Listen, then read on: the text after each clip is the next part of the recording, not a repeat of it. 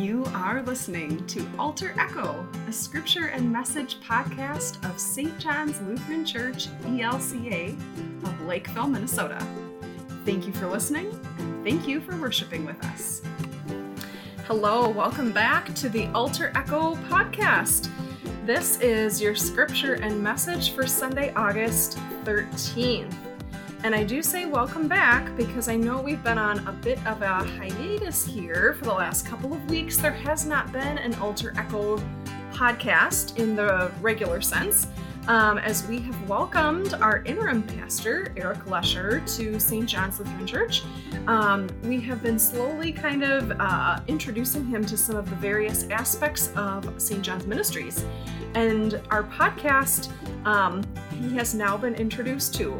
And with his arrival at St. John's, he has preached for us a few weeks in a row. So it's my turn this week.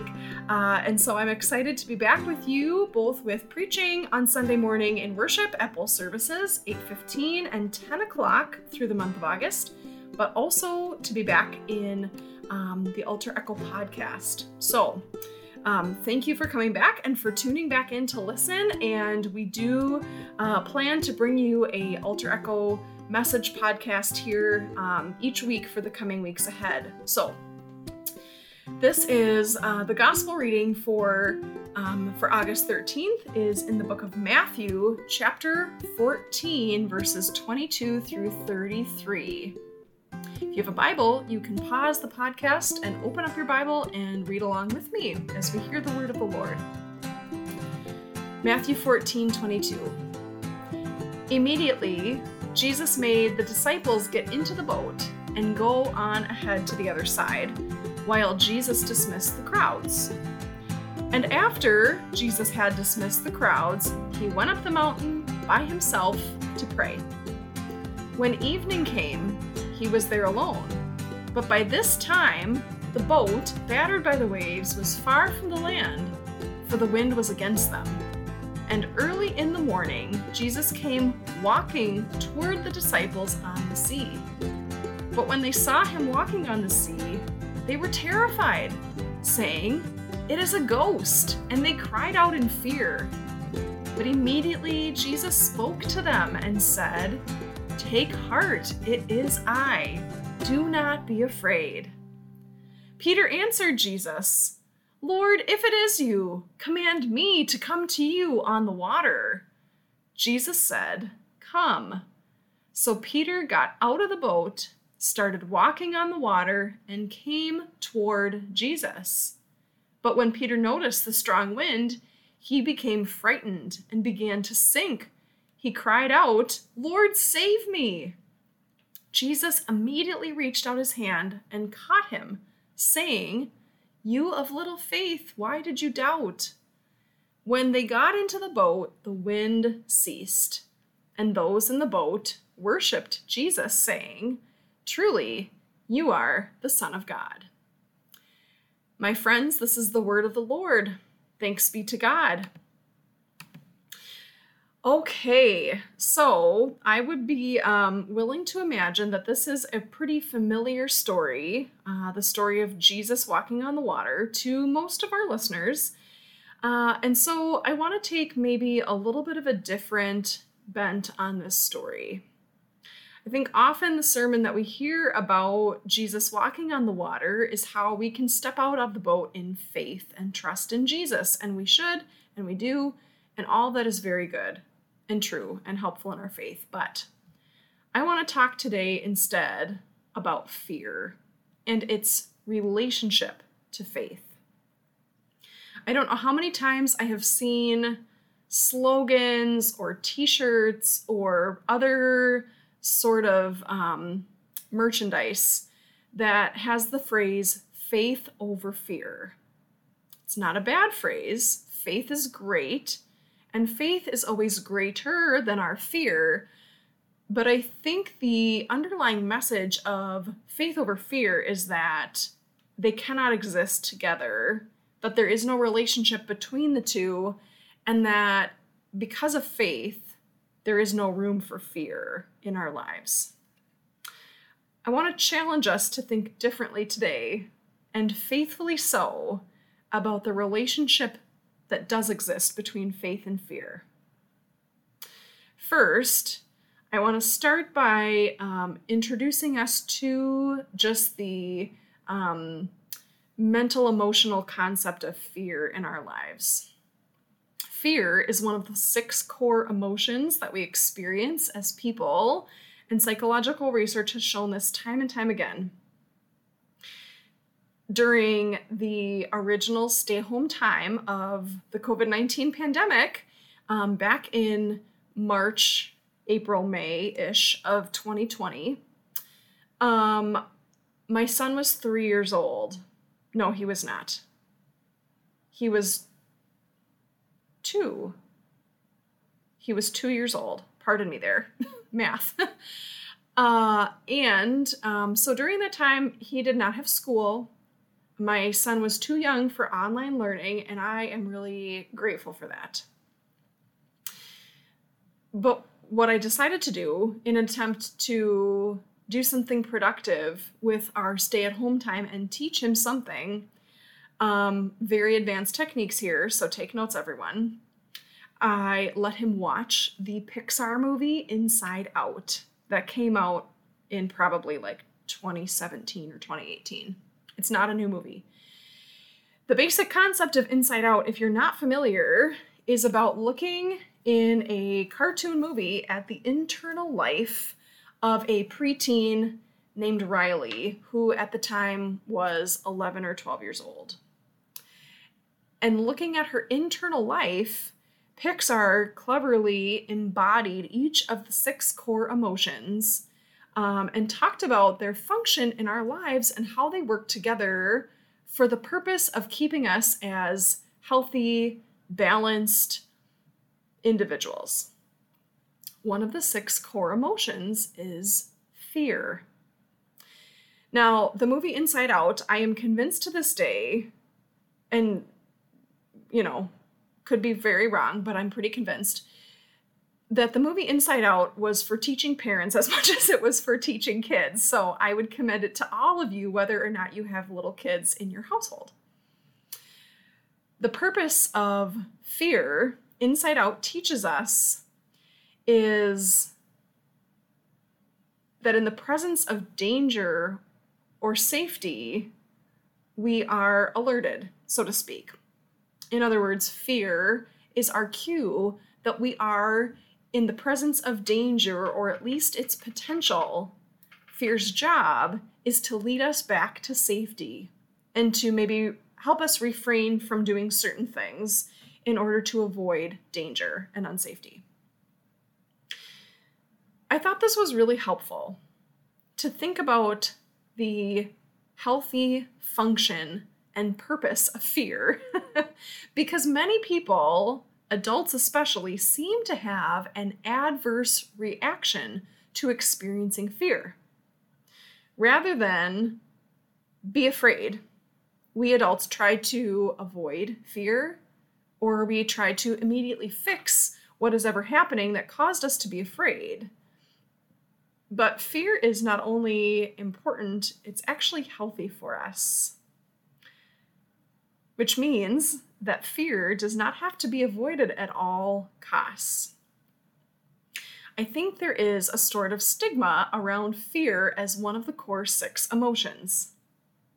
When I was in seminary, I had a colleague in a pastoral care class who offered the idea that fear is actually not an adult emotion. That, in his experience, adults are not allowed to be afraid. We may learn, if his theory is true, by example, that fear is not allowed at a certain point in our lives. And so we instead try to avoid being afraid.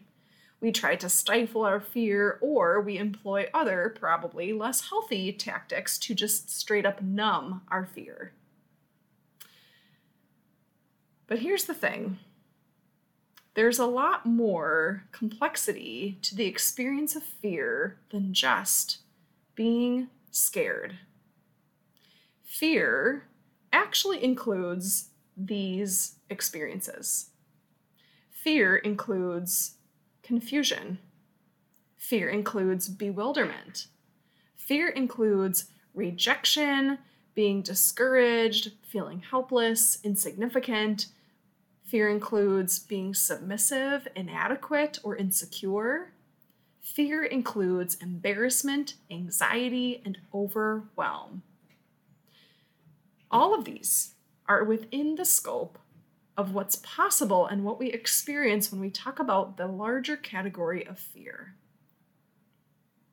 So today, when we come to our gospel reading, we hear Jesus say, "Do not be afraid," to Peter and the disciples when they see him walking on the water. And these are common words for Jesus. This phrase, "do not fear," is actually probably the most common, or maybe just one of the most common, encouragements and reminders and assurances that we get from Jesus in the Bible. Now, there are a couple of different ways to hear these words from Jesus, and because we read them and we don't get to hear them firsthand, it's possible that we can interpret it in a couple of very different ways. When Jesus says, "do not be afraid," we might hear a condescending and shaming tone, a little bit of a judgmental disdain that's disappointed with us or incredulous that you could ever possibly be afraid, that sounds like this: "Do not be afraid." But maybe, knowing that Jesus is gracious and merciful, slow to anger, and abounding in steadfast love, and often brings a lot more comfort and peace than judgment into our lives, maybe when we hear "do not be afraid" in the Bible, we should imagine more of the tone of a parent comforting their distressed child in the middle of the night. That sounds much more like this: "Do not be afraid. I am here with you." How do we hear these words from Jesus? To not be afraid when we are the ones, when you are the one who is experiencing fear in this life. When we hear a more comforting, reassuring Jesus than a judgmental, harsh, or disappointed Jesus, perhaps it's possible that we can re-examine the relationship between faith and fear and find a healthier function between the two. Faith, we see in this story with Jesus and Peter and the water and the wind and the great storm. Faith does not prevent or rule out the possibility of ever being afraid. Hear this, children of God. You are not somehow weak in faith when you are afraid. Faith has a different function in relationship to fear.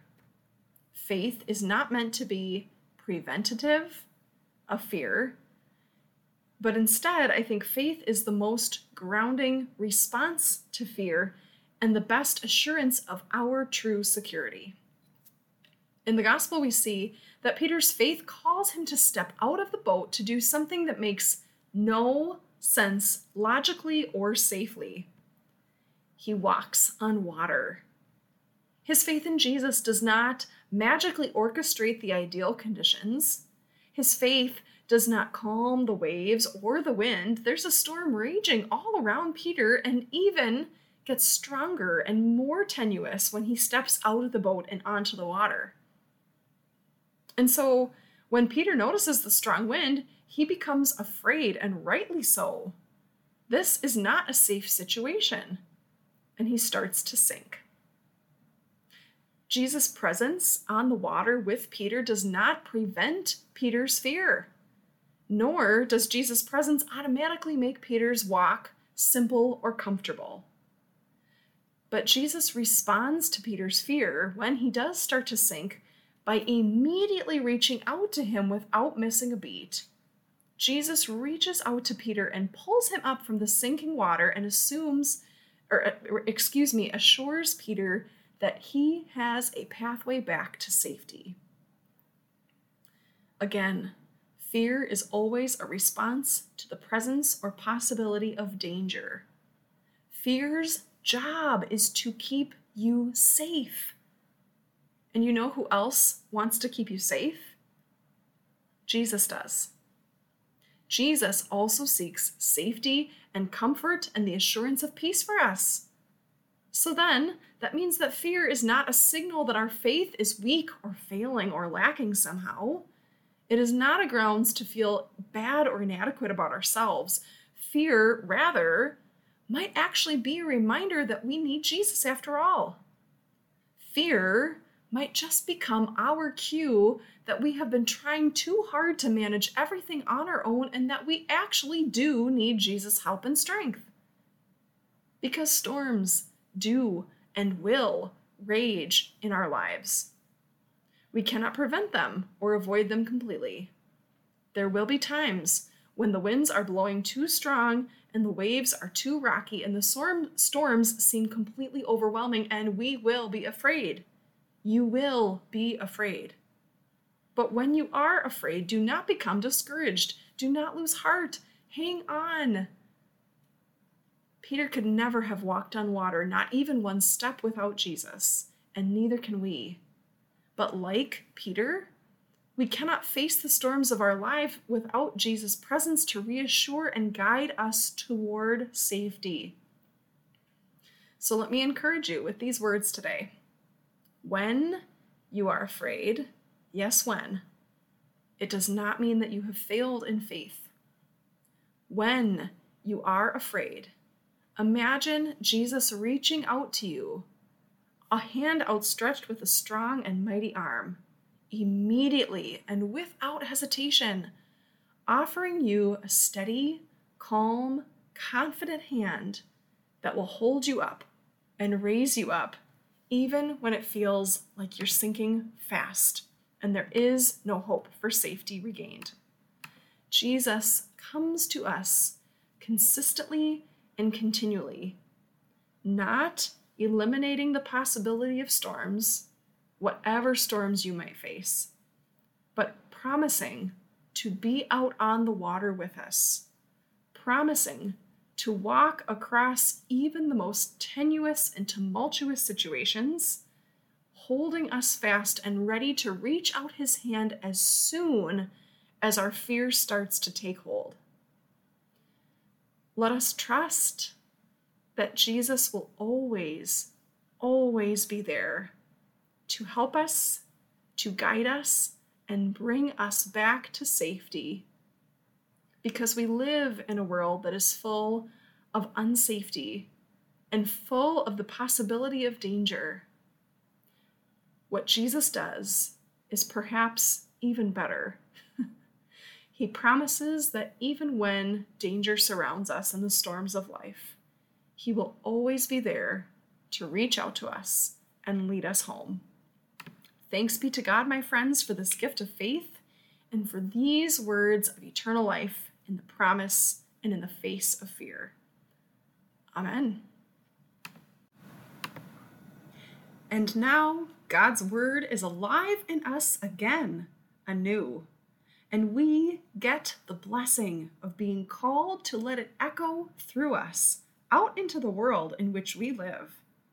Everyone, if you wish to give your offering now in support of this podcast and of the work and ministry of St. John's Lutheran Church in Lakeville, Minnesota, I invite you to go to our website at sjlcl.org. I'll repeat that for you. sjlcl.org. Up toward the top right, you will see a button that says Give. Click on Give and follow the simple instructions to give your offering. And on behalf of the whole congregation, let me say thank you for giving in support of these ministries. And now, receive a blessing from Kate Bowler from her book, The Lives We Actually Have. This is a blessing called For This Ordinary Day. Lord, here I am. How strange it is that some days feel like hurricanes, and others like glassy seas, and others like nothing much at all. Today is a cosmic shrug. My day planner says, rather conveniently, that I will not need you, cry out for you, reach for you. Ordinarily, I might not think of you at all. Except, if you don't mind, let me notice you. Show up in all the small necessities and everyday graces. God, be bread, be water, be laundry, be the coffee cup in my hands and the reason to calm down in traffic. Be the gentler tone in my insistence today that people pick up after themselves for once. Be the reason I feel loved when I catch my own reflection or feel my own self-loathing fluttering in my stomach. Calm my mind, lift my spirit, make this dumb, ordinary day my prayer of thanks. Amen, and peace be with you, my friends.